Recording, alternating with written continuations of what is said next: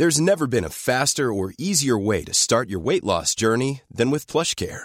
PlushCare accepts most insurance plans and gives you online access to board-certified physicians who can prescribe FDA-approved weight loss medications like Wegovy and Zepbound for those who qualify. Take charge of your health and speak with a board-certified physician about a weight loss plan that's right for you. Get started today at plushcare.com/weight loss. That's plushcare.com/weight loss. plushcare.com/weight loss. I'm Sandra, and I'm just the professional your small business was looking for. But you didn't hire me because you didn't use LinkedIn Jobs. LinkedIn has professionals you can't find anywhere else, including those who aren't actively looking for a new job, but might be open to the perfect role, like me. In a given month, over 70% of LinkedIn users don't visit other leading job sites. So if you're not looking on LinkedIn, you'll miss out on great candidates like Sandra. Start hiring professionals like a professional. Post your free job on linkedin.com/achieve today.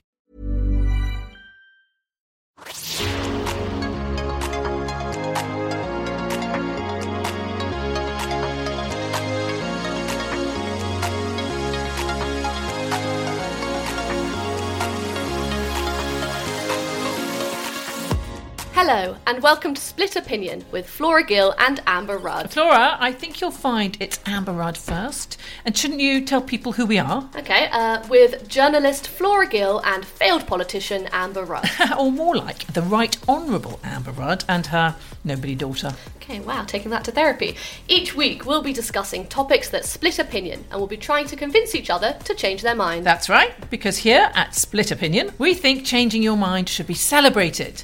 Too often today, people refuse to listen to the other side and have become very dogmatic in their positions. That's something I learnt a lot about in the past few years in politics. So we'll be looking at items that have changed our mindset in the last week before picking a subject to delve into. Sometimes they'll be serious, like drug legalisation and prostitution. Other times they'll be less so, like telly and thongs. But we won't be doing it alone. We'll be joined by a guest, an expert, who can help each of us win our particular case. So without further ado, let's get started.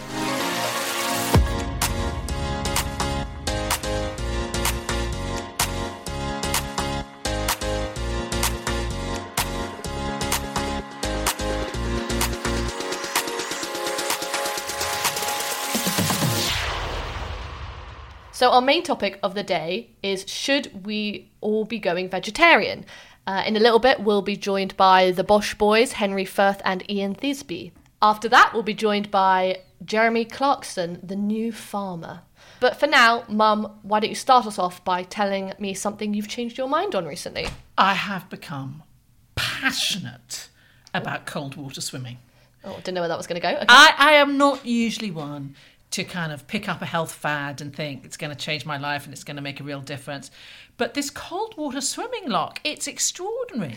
I now go early in the morning, have a swim in the sea, in the North Sea in Suffolk, and you leave that water feeling so energised. Your skin is tingling, your body is ready to go, and you feel you can take on the world. It's an extraordinary feeling. What time is this? About 7 o'clock, 7:30 in the morning. Sometimes I do one in the evening as well, because I just want another little nip of that amazing feeling.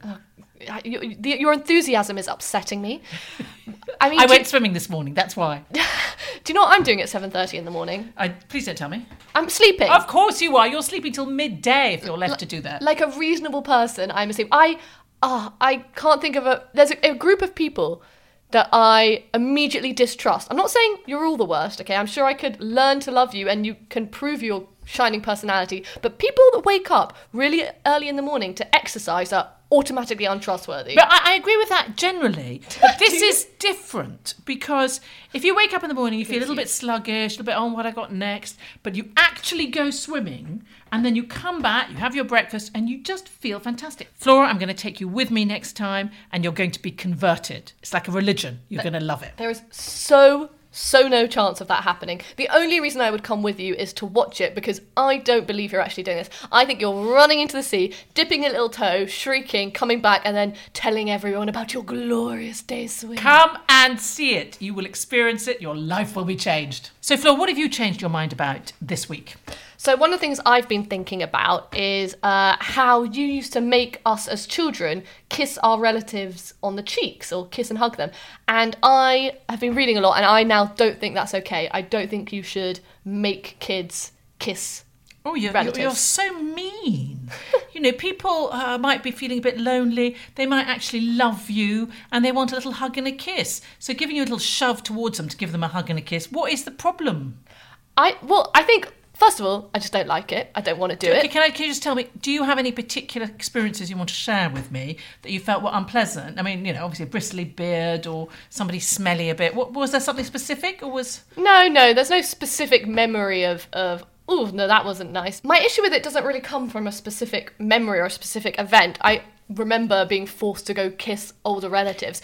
But my major concern is that I do think it gives children a bad understanding of what consent is and around their bodies. And I think the idea that you're forcing little kids to think it's okay for an adult really to say, go kiss that person and you have to do it, teaches them very poorly around when they can and can't say no to adults who tell them to do things. It's much a better lesson to say, your body, you're in control. If you don't want to go kiss that gross smelly uncle, you don't have to. You wait till you have children, darling. You can't say to a 3-year-old or a 4-year-old, your body, your control. What are you thinking about before you go and say hello to your grandmother? You hopefully develop a kind of spontaneous approach that they want to kiss them. But if not, a gentle little shove towards the elderly parent is always a good idea. And also, darling, if I can recall, you were quite a big suck-up with my mother, who adored you. I was her favourite. Any cousins listening? If you thought there was going to be an extra Christmas present or birthday present as a result of it, you would give her a big hug and kiss. There's no question. You were very transactional. What you're saying is that from an early age, I learnt how to use affection to get gifts and get my way. I think it might have been a training for the future. I think your boyfriend now may be listening to this and get a bit worried. I am very glad that you didn't make us kiss. We didn't do kissing on the lips as children, though. A lot of my friends I speak to used to kiss their grandparents on the lips and things. Yeah, no, that seems very weird to me. Are they damaged, these friends of yours? No more than me. Okay, so just a little bit. Just a little bit. Another thing I've changed my mind on this week that I've been considering is the language we use when we're insulting political figures that we disagree with. Oh, good. Like me. Not you. I have no issue with that. Just a moment to say, you can hate Mum and not hate me. That's a perfectly legitimate position. Ask any of Mum's exes. I'm delightful. Anyway, no, I have an issue with the fact that lots of people take issue with Trump. And let's face it, there's a lot to take issue with. Yes, there is. I personally don't like a lot of things. But I see people often using his weight as one of them, or calling him fat, or saying things, and I think that's a bad thing we should be doing. We shouldn't ever, no matter how hateful the person, be talking about their weight as a negative point. Okay, well, I agree with you on that, but primarily because there are so many other reasons to criticise Donald Trump for before you move on to any of his personal attributes. But in principle, I don't think we should criticise politicians for what they look like, because, as I say, there's enough meat always to have a go at somebody if you want to. Let's leave their looks out of it. I mean, the cartoons that are done of politicians, and don't I know something about this, are often really physically mean. Yeah, so is that too far, do you think? Do you think that plays into it? Because I would say that's still punching up, and I think political cartoons are a completely legitimate form of commentary. And the fact that people's appearances come into that caricature is fine, as long as that's not the subject, that's not the only point that is being made in that cartoon. Yeah, I agree with that. I agree with part of it. I don't think you can have any sort of censorship on political cartoons. That's what they are, cartoons. Hang on. Any censorship? No, okay, you're fair to pick me up on it. Some censorship is reasonable. You can't be racist, for instance. Did The Guardian ever apologise for that Priti Patel cartoon? I can't remember whether they did. I certainly think they should have. But I remember writing to the Sunday Times with a number of other women MPs about a cartoon, a Gerald Scarfe cartoon they had with Angela Merkel with her bosoms out, with people hanging off her bosoms. It was really nasty, and I thought aggressively sexist. Didn't make any difference. But I think it's right to call them out sometimes. But generally, I think there's free speech for cartoons, but not for your regular abuse of politicians. Have you seen the new spitting image puppets that have been released? Yes, I have. I'm really looking forward to the show starting again. Those are not flattering, though. No, but of course they're not. They're not supposed to be. They're entertaining. They are exaggerating people's worst features. It is absolutely in the tradition of 18th and 19th century political cartoons. Are you sad or glad that Spitting Image wasn't done when you were Home Secretary? Are you a bit upset you didn't get to see your own puppet? I don't think my puppet would have made anybody who cares about me happy. So I think I've just escaped that one, and I think it's a good thing from my point of view. I love that there was a cartoon that showed a number of derrieres of different politicians, and I remember someone asking if you were okay with it because your bottom was featured. It was quite a large bottom. Wasn't inaccurate, if I may say so. But anyway, it's actually framed upstairs, so you were okay with it. I liked all those cartoons. Unflattering though they were always entertaining, so I've got them all.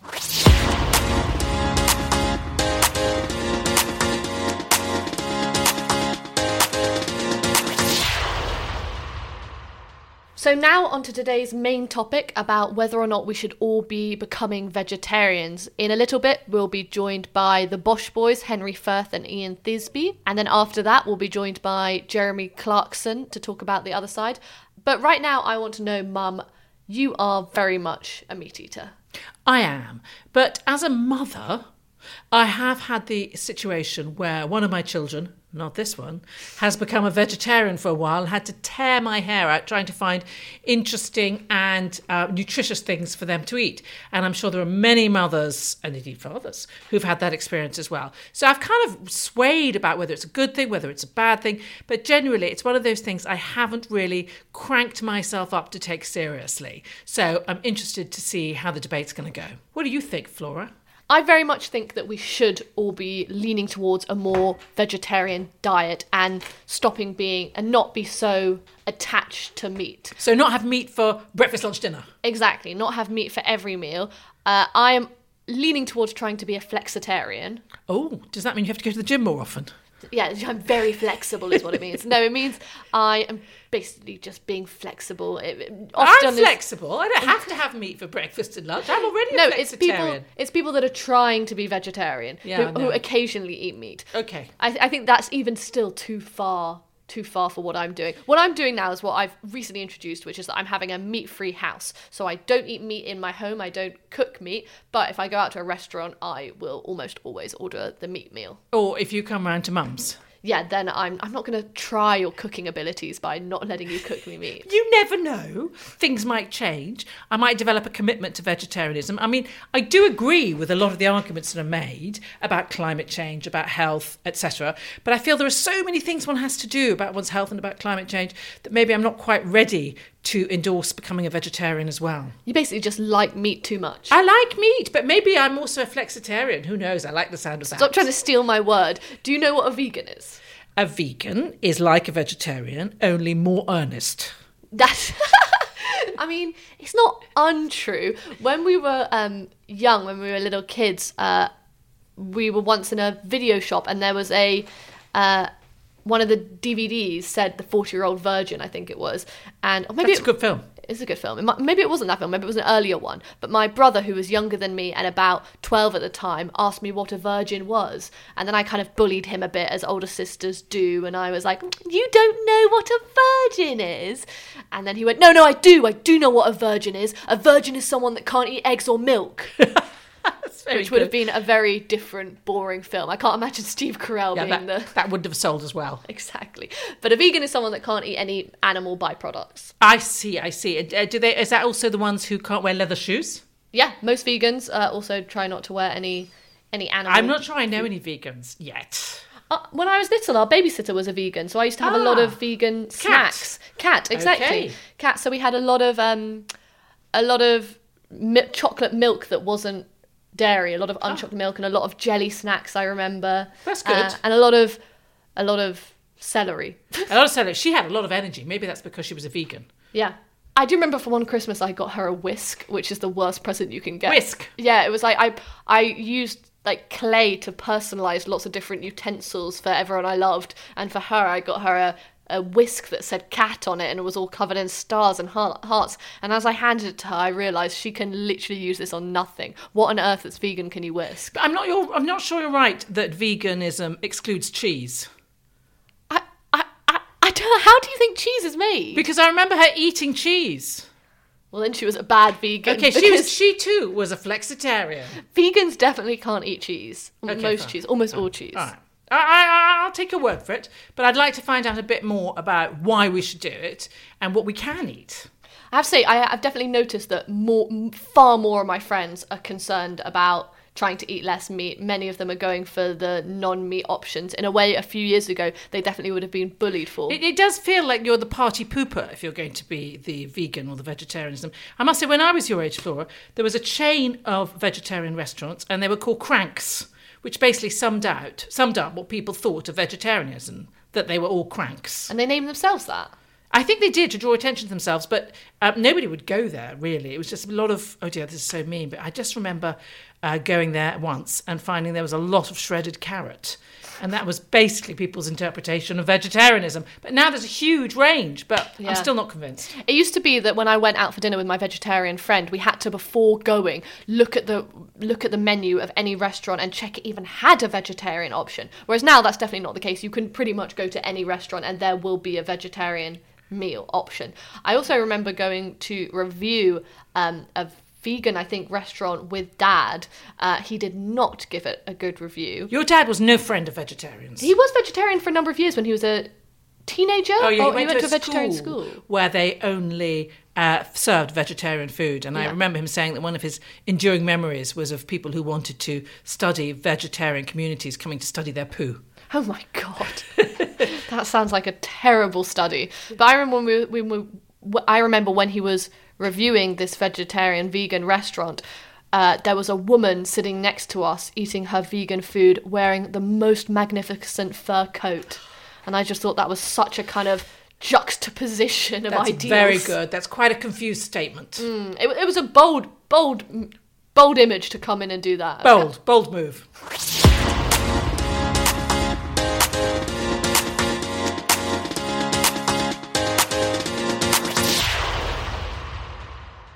So now on to today's main topic about whether or not we should all be becoming vegetarians. And here they are. Here's Henry Firth and Ian Thiesby, who are joining us in their role as best-selling vegan cookbook authors. They're known as the Bosch Boys, and they really write about how you can become vegan and how you can cook fabulous food. So we thought they'd be great people to join us for this argument about why we should or shouldn't all be vegetarian. So I wanted to know, this week we've seen more action from Extinction Rebellion, and last time there was a big Extinction Rebellion protest, a number of the protesters got called out or in trouble for queuing up for McDonald's. I want to know, can you be an environmentalist and also eat meat? Wow, what a great question to start us off. Straight into the meat of it, shall we say. Yeah. I think you can be an environmentalist and also eat meat. It's a controversial opinion. You know, we're both completely card-carrying vegan. We wrote a book on it. I think for us as vegans, we actually hang out with a lot of meat eaters and flexitarians. And for us, veganism is an ideal. It's something to aim towards. Actually, it's very difficult to be 100% vegan. You will find that there are animal products ingrained in so many different areas of our lives, from the £5 note to maybe some parts on your car or your iPhone or medicines. And it's very easy to kind of pick holes in the logic of veganism, which is inherently good. It's about saving the planet. It's about saving animals, and also about kind of being against factory farming.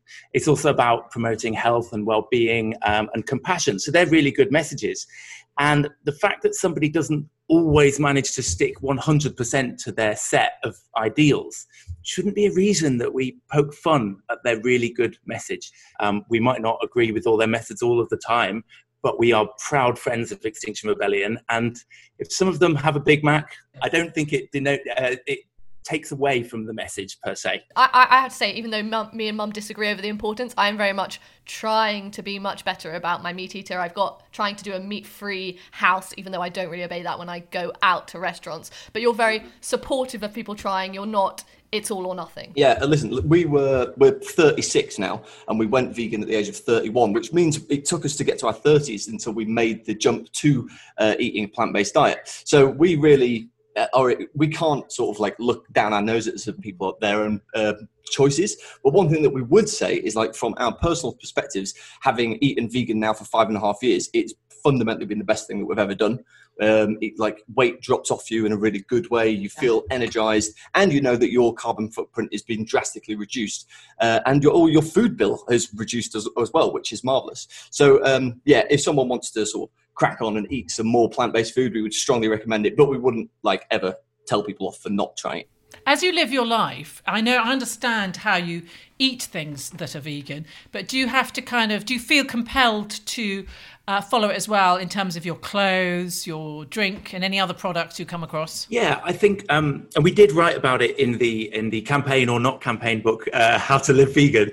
I think that it's kind of like, we encourage people to take it their own way. And in fact, if you look at the Vegan Society, they say the same thing. They say, try vegan in a way that is practicable and possible in your own life. So maybe don't stress out at the beginning about what your belt's made from or where you get your shoes from or whatever.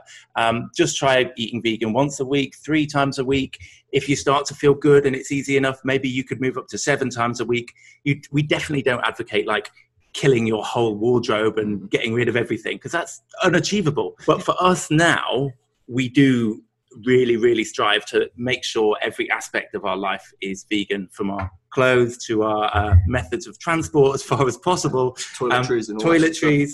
But as we said, it's kind of impossible to do it 100%. So we aim for like 99% instead. Well, I think you have to, because you are the sort of leading lights for everybody else who's following it.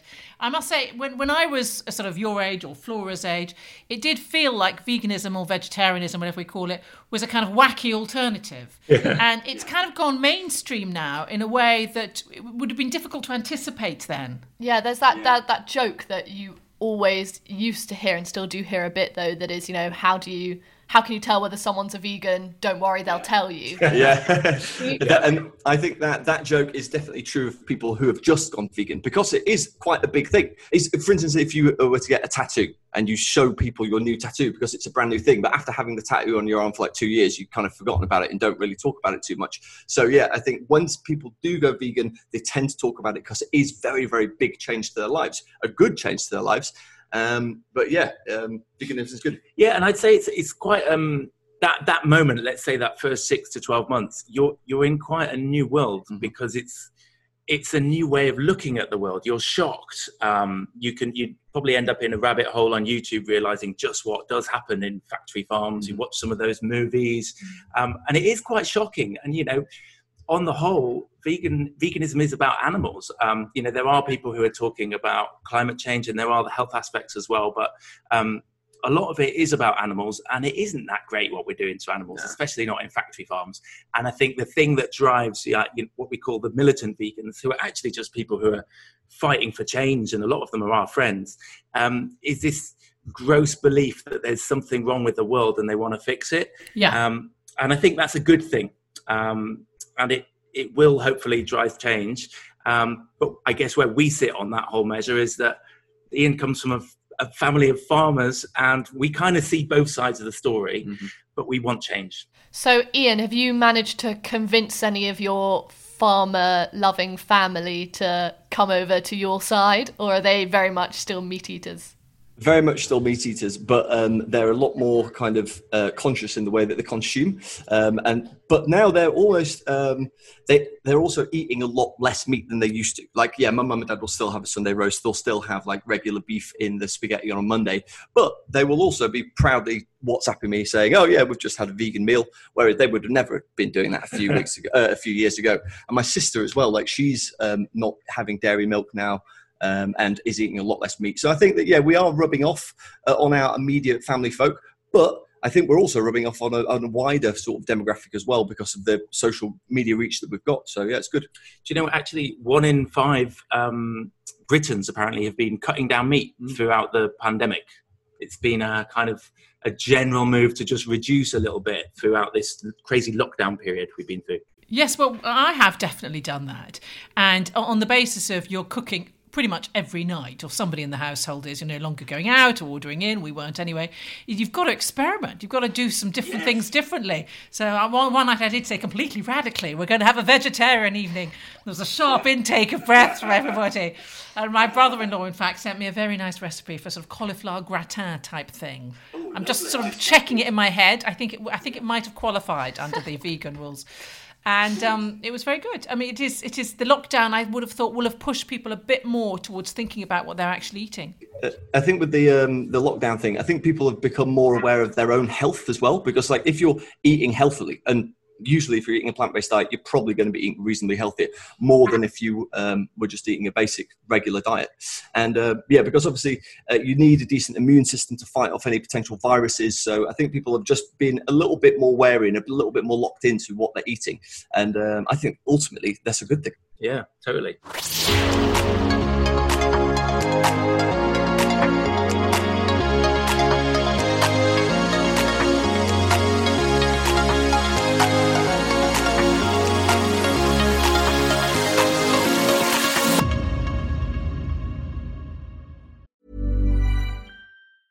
I'm Sandra, and I'm just the professional your small business was looking for. But you didn't hire me because you didn't use LinkedIn Jobs. LinkedIn has professionals you can't find anywhere else, including those who aren't actively looking for a new job, but might be open to the perfect role, like me. In a given month, over 70% of LinkedIn users don't visit other leading job sites. So if you're not looking on LinkedIn, you'll miss out on great candidates like Sandra. Start hiring professionals like a professional. Post your free job on linkedin.com/achieve today. Even when we're on a budget, we still deserve nice things. Quince is a place to scoop up stunning high-end goods for 50 to 80% less than similar brands. They have buttery soft cashmere sweaters starting at $50, luxurious Italian leather bags, and so much more. Plus, Quince only works with factories that use safe, ethical, and responsible manufacturing. Get the high-end goods you'll love without the high price tag with Quince. Go to quince.com/style for free shipping and 365-day returns. Do you think there's anything else that we should be doing, or that society could be doing, to tip people a bit more into taking the vegetarian option, as it were? I mean, one of the issues that people are discussing at the moment is how to get people healthier. And the fact is that non-healthy food is so cheap at the moment. Yeah. It's weird. Okay, it's a great question. I think that encouraging people to eat more fruits and veggies is totally the answer. Yeah. We like to say, eat the rainbow as a general mantra. And we're not talking about sweeties. We're talking about making sure you're getting the kind of reds, the yellows, the oranges, the whites, the purples from plant foods into your body, because all of those different colors are kind of a signal that has got some really good chemicals that are going to help your body. So encouraging people to eat the rainbow is something that we like to do. I think there is another way of looking at it, which is dietary fiber. You know, we all need to get more fiber into our diets. We don't really have enough on a Western diet. Plants are packed with fiber, and actually the vegan diet is probably the most high fiber diet you can get. And so I think if the government, or if, you know, the people in charge could just help to amplify the noise a little bit towards more of a plant-based diet, maybe meat as a treat, we would move towards a better place. And maybe we could all start to understand the vegans a little bit more. And then we could see that, you know, we could be vegan 3 days a week, 4 days a week, 5 days a week. And we start to kind of tip that balance, reduce the greenhouse emissions a little bit, move towards slightly more sustainable farming, and hopefully be healthier. But most importantly, still eat tasty food. I can totally see how, if you're cooking food yourself, I think if I were going to be completely vegan, you can make it just as tasty, and you're forced to experiment more. But if I'm going out to a restaurant, the vegetarian vegan option never ever looks as tasty. If I've eaten in some really nice vegan restaurants, I just don't ever think they're quite as good. And even though I, occasionally have a I can't remember what they're called, the companies that do fake meat burger, and they're actually pretty good, I don't think they're as nice as a real nice medium rare burger. How do you eat in restaurants as well? We should take the two of you out for dinner. Yeah. Nice. We'll show you some tasty plant-based grub. I think, look, there is I think that milk and cheese, and maybe it's to do with the casein, has a certain pow, that an effect on the human body and the taste buds and the mind that is probably difficult to replicate in plant-based milk or plant-based cheese, at least not unless you were doing it artificially. But you can get some good vegan cheeses and milks out there now. You just have to shop around. The vegan meat alternatives are getting really, really, really impressive. And I reckon we could show you a burger that you wouldn't be able to tell the difference. I think it's growing, it's getting better. And every pound that we spend is like a vote for the way we want the world to be. So the more that we go to restaurants and order the vegetarian options, order the plant-based options, we're kind of putting that demand so that there'll hopefully be more supply. And as we know, generally plant-based foods have a lower environmental impact than meat-based foods. So if we can tip the balance that way, it'll be good for our planet. And you'll be changing the world for the better, which has got to be good, right? That'll taste good as well, I think. Yeah. But it's the point you just made of the environmental impact. Yes. One of the things that I saw you say is that a non-meat meal is always more sustainable than a meat meal or has a lower environmental impact. But I don't see how that can always be true, because what if, if the example that's always given is if I fly an avocado across the world, or for example, if I pick a guinea pig off my floor and eat it, that's going to be far better. That never happened. It actually kind of... They died before you could eat them. That's a viral video right there, I think. It wasn't us that said it, by the way. It was Joseph Poore, who is a lead researcher at Oxford University. And he did the biggest study ever of global farming systems. He actually started it because he was a meat eater and wanted to know what kind of meat was sustainable for him to eat. And over the few years that he was running that study, he actually turned vegan.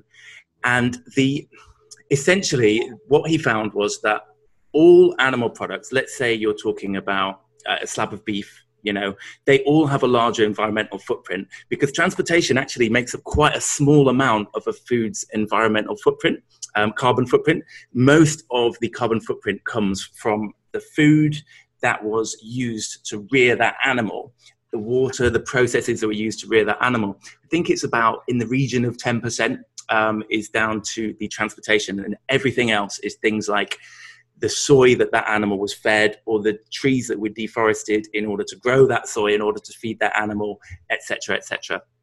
By and large, in fact, not by and large, without exception, and the graph is there, you can Google it online. Just look for Joseph Poore study, Oxford, you'll find it.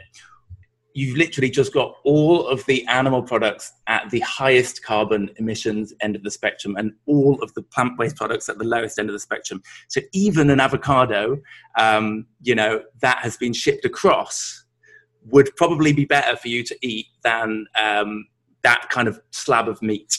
Yeah, but isn't that because the animal is, being created for the meat? Animals obviously have a bigger sustainable impact because they eat everything, but if an animal is already in the wild and then you shoot it in the wild and eat it, that's actually very low sustainable, unless you killed all the animals in the planet, and then that would be very little sustainable impact. I guess so. It's just that's not possible for all of us. There's like how many billion humans on the planet? 7 billion-ish, and we can't all eat like that. So there are a few people who might be able to justify, they've got a sheep in the back garden and it just happened to be there. But generally, as a whole, as a society, we can't eat that way. So we have to look for more sustainable ways of eating. And it's not difficult because the food's delicious. And we've really enjoyed your books. It's lovely to talk to you. What are you up to next, can I ask? Oh, well, right now, you can't see, but we're in our kitchen where we've spent about the last 6 months. It's kind of like a cellar, but it's actually perfect for making our recipe videos. So Ian has this morning been making some food. He's been making a peanut iced coffee, which is absolutely delicious, and a millionaire's shortbread. So there for our new book, Speedy Bosh, which comes out in September. And we're also going to be launching an online platform to make people's lives a lot easier for eating healthy food, and that's going to be dropping real soon too. So just keep your eye out on Bosh.tv. Oh, and we've got food in stores as well. That's the final thing. So we've been... they're just behind us. Yeah, it's obviously Bosh is all about showing people tasty recipes, but also we always wanted to get into the supermarkets and provide solutions for people. And so, we've been working on that too, which is very exciting.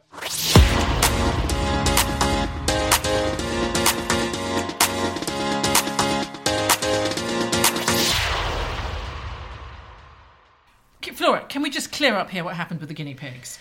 Okay, we had about 5 or 6 guinea pigs. They are large hamsters, but I don't want anybody to think that we did any harm to the guinea pigs. I loved the guinea pigs. I love all animals, and unfortunately, they had a slightly premature death, but not because they were being got ready for cooking or anything. Wait, that's not true. That's exactly what was happening. Dad had guinea pigs in our house because he was planning on cooking them Peruvian style, squashed on a plate, and then our sad Sri Lankan cleaner accidentally, while she was trying to convince us not to eat them, please don't eat them, Adrian, she used to say, she accidentally poisoned them all with washing up powder, and then they died, and so we couldn't eat them. I was never going to allow that to happen. I don't think you controlled Dad very well.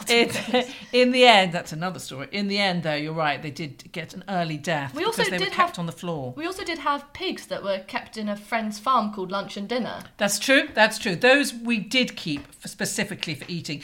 And can I say, Flora, you were the least likely person to turn into a vegetarian when you were 8 or 9 years old. You loved those pigs almost as much as you loved the moment when your father killed them. Yeah, it was just as... I know, it makes you sound so... That's my earliest childhood memories of stirring pig's blood. It does not make me look great. You've got a long way to go to join the Bosch Boys in their commitment. I keep on seeing there's always the occasional influencer that claims to be a vegan and then gets caught in a restaurant eating fish or called out somewhere. Yeah. So I just want to make it clear, I'm very trying to be a flexitarian. If you see me eating steak tartare in a restaurant, I will not apologise. Yeah, fair enough. We have sausages for dinner tonight, Flora. It was interesting hearing from Ian that he comes from a family of farmers, that his grandparents were farmers, especially as our next guest joining us now is a recent farmer. You might not know him as that. It's Jeremy Clarkson, who's the journalist, car enthusiast, who's going to be talking to us about his views on veganism, which I don't think are the same as the Bosch Boys. I cannot imagine a less likely vegan or vegetarian, but let's see what Jeremy has to say.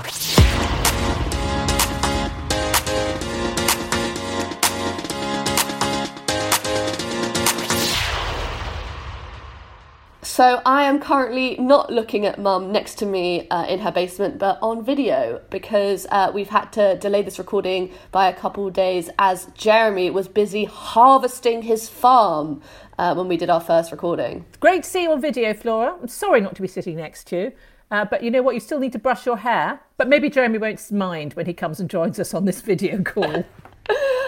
I should have blurred this. Should have turned off the video. Error on my part.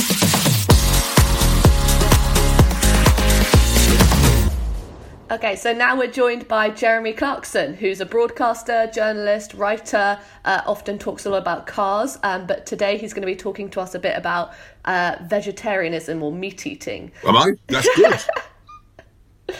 Mum, over to you. Jeremy, you have a reputation for perhaps not being an enthusiast for environmental issues and for vegetarianism and veganism, but I think that might have changed recently. Yes, I've come to understand that vegetarianism is extremely bad for the planet and people must eat meat as often as possible. Why do you think it's bad for the planet? Oh, it is. Make no mistake, any farmer will tell you one of the biggest crises we're facing at the moment in this country is the soil will be dead and worthless in maybe 90 or 100 years. And in order to keep the soil healthy, we must keep animals. And the only way you can make keeping animals sensible is to eat them. But surely the number of animals that we eat, the amount of meat that we get through as a planet is just astronomical. And we've all seen Cowspiracy and all that thing. Surely that is incredibly damaging to the environment. No, lefties make lots of documentaries that make meat farming look evil and terrible. But the vast majority of meat farming in this country is not evil and terrible at all. I would say it's nothing wrong with being a part-time vegetarian. I mean, I struggle sometimes to eat pork because I like pigs. But I force it down for the good of the country and the planet. Yes, I wanted to ask that. Don't you get attached to the animals that you farm and find it rather difficult to eat them? As we speak, 30 of my lambs, some of which I delivered, are going off to the slaughterhouse. We should say that you've recently taken on being a farmer, basically. You are living the farmer's life. I haven't driven a car or written about a car for a year or more. No, not a year. We're talking about 3 months or more. Feels like a year, but it is only 3 months. But you are surrounded by quite a few vegetarians. I think Hammond and May have now gone veggie, haven't they? And you've got some vegetarians in your family. I think you're right. I think May largely is a vegetarian, but then he also claims he doesn't smoke, but he does. I'm not quite sure what James's current dietary preferences are. Hammond, well, he doesn't really eat much of anything at all. But if you've got an illness issue, that's fair enough. And if you've got a aren't animals sweet? That's fair enough. But to do it for political reasons or the environmental reasons is idiotic. But there is a point, isn't there, about sort of good farmers and bad farmers, or good meat and bad meat. It seems like every few years we get regaled by factory farming, or how terrible like the Americans treat some of the cows. There's an intensity about farming which puts people off. But can the type of farming that you're doing, and that so many organic farmers are trying to do, is that actually going to be sufficient to feed people? What do you think about this balance between trying to get enough meat to actually feed people and us wanting to have healthy animals to eat? Well, there's a number of issues there. It's really it's the amount of money people are prepared to pay for a lamb chop or a slice of bacon. If you want cheap food, then you're going to import it from countries where there are giant factories farming meat. But if you want to eat well-raised animals, you're going to have to pay a little bit more. It's just as simple as that. I can't see any way around that. And the other issue of can we feed the world? If I go to one more restaurant and watch one more fatty kid pushing his food to the side of his plate saying, I don't like that, I'm going to rub it in his hair. Because having spent a year farming, you now realise just how much goes into it.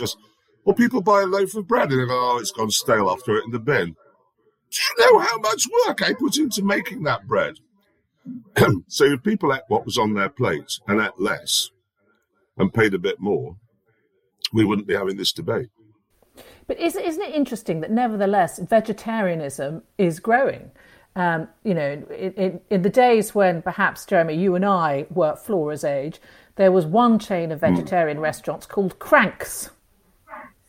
Oh, I remember that. the name sort of slightly suggests... Crank's another word for idiots, isn't it? I'm afraid so. Or loony. Yeah.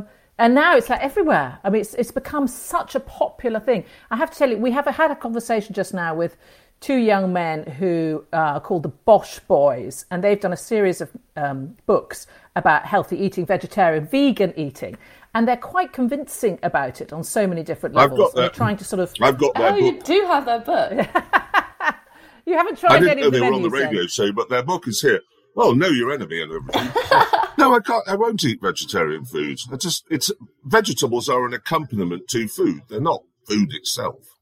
I mean, I'm growing acres and acres of vegetables, and they're delicious when you have a lamb chop with them. So you haven't had any good vegan meals? No, my oldest daughter takes me to a restaurant she loves in London, in Notting Hill, and I cannot find a single thing on the menu that I want to order. Nothing. Last time I came straight out, went up the road to Delsford and had to eat there because there was nothing I can eat. I watched a video of you eating an Incredible burger, or trying to decide which was the Incredible burger and which was the real burger. And at the beginning you took the first bite and you said, oh, I'm really sorry if you're a beef farmer, that's troubling news if that's the beef one. And then you quickly realised the other one was the Incredible one and said, oh, you can relax. Yeah. Yeah, no, I tried the first one and it was delicious. It was a very nice burger. I thought, oh, heavens, if that's fake, as you say, that would then the beef industry's in big trouble here. And we must all switch to going soya or whatever they make it out of. But then I tried the second one and it was like eating petrol. So do you think farmers have anything to worry about if these fake burgers get better? Well, I can't understand why vegetarians want to eat something that looks like meat. Why can't you just eat a carrot and say, it's a carrot and I'll eating a carrot or a cauliflower? You know, I don't think, right, I'm going to dress my bacon up to look like a grapefruit. I think they're trying to persuade those of us who are sceptical about vegetarianism to come their way by persuading us to try their veggie version of the meat burger. It doesn't do any good. Vegetarianism is an individual choice, but as a global thing, it's silly. Why do you think it's silly? Do you not think it would help environmentally if all the world... I mean, we can still rear animals, but... What's the point of rearing animals? Farming's difficult enough as it is. You say you've got to rear animals, but then you must just give them warm, comfortable beds to sleep in, and you must never kill them or eat them. It's not going to work. Jeremy, on the YouTube channel that you do, the Drive Tribe, I heard you say to your producer, Andy Willman, if you know any vegetarians, cut them out your address book. They are not nice people. But you must have some exceptions to that yourself. Well, that's using hyperbole to make a point. Of course, I love my daughter very much, and she is a vegetalist. And I'm living at the moment with 3 vegetalists in the house. And for supper last night, I had marrow, and that's it. No meat with it? No, don't worry. I got up early this morning to have a bacon sandwich. It's all about How many times do you think you eat meat during the day? Breakfast, lunch and dinner, or just breakfast and dinner? No, breakfast, lunch and dinner with snacks. So a little sausage roll here and there, a pork pie perhaps with the ploughman's. Flora once kept 2 pigs with Adrian, which were called lunch and dinner, to warm her up for her role of eating lots of meat. Yeah, but that would put you off. I had a girlfriend once who had 2 sheep called Penny and Tuppence, and she came home one night and they were on the table. I mean, and she was a vegetarian as a result of that. Don't your ears pick up a bit, though, when people say, oh, I became vegetarian, I've never felt so well? You know, it's extraordinary effect on my personal health. Those articles seem to come thick and fast. They always look so pallid and thin and wasted and unintelligent. Just that sort of drawn, haggard. They've all got alopecia. You need a big steak and a nice big glass of red wine. Well, it keeps you happy. I once interviewed a French dietitian on healthy eating, and he said, always eat sitting down, always laugh when you eat, don't eat with ugly people, eat the fat from birds and drink red wine, but not too much. And then I argued with him and said, you being sensible, and he just produced the copy of the Toulouse local paper where the obituary column, the youngest death that week had been 102.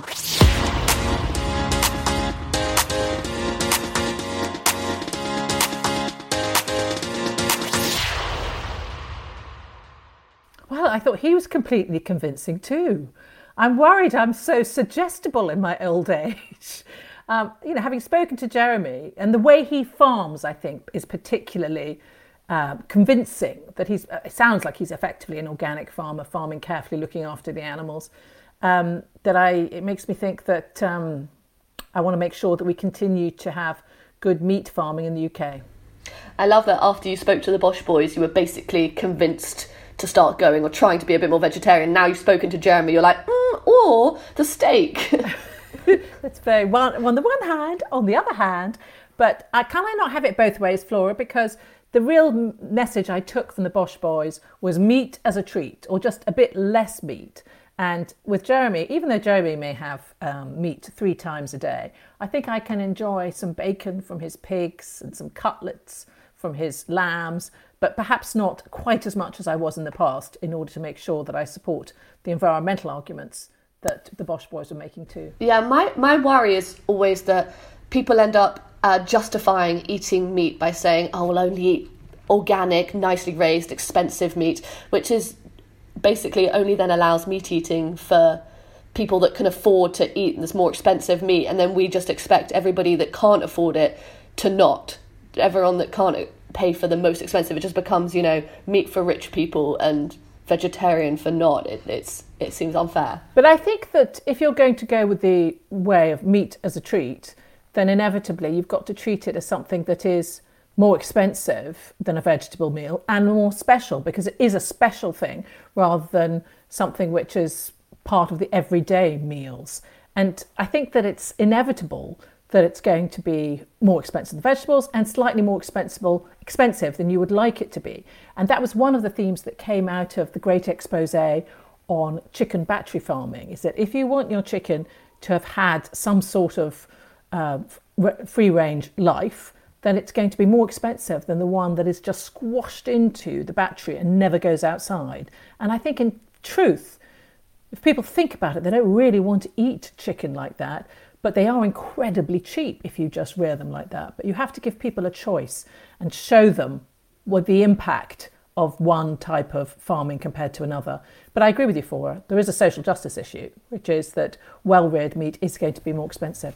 I think it's difficult that I'm not sure the Bosch boys and Jeremy would ever have reached an agreement, would ever have convinced the other one, because everyone seems so taken with their facts and their data, and there doesn't seem to be an agreement on what is correct. I mean, Jeremy kind of just referred to Cowspiracy as lefty propaganda, I think, or whatever it was. There's really, it's hard to have the debate on equal level when you both think the other one is just spewing nonsense.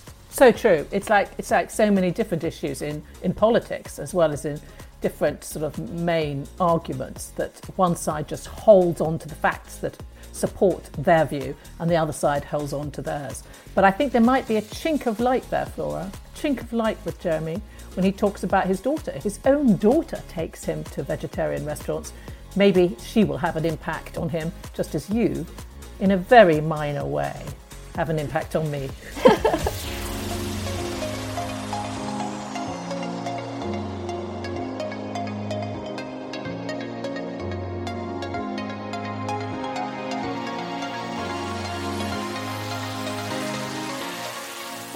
You've been listening to Split Opinion with Flora Gill and Amber Rudd. It's a Wireless Studios production for Times Radio, produced by Ben Mitchell. Tune in to Times Radio every Sunday at 7 p.m. to hear us live. And you can download the podcast to listen on demand. We're available at Acast, Spotify, Apple Podcasts, and from the shiny new Times Radio app.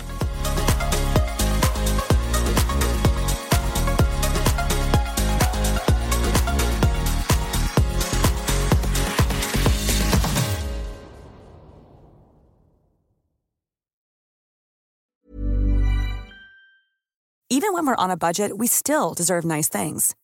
Quince is a place to scoop up stunning high-end goods for 50 to 80% less than similar brands.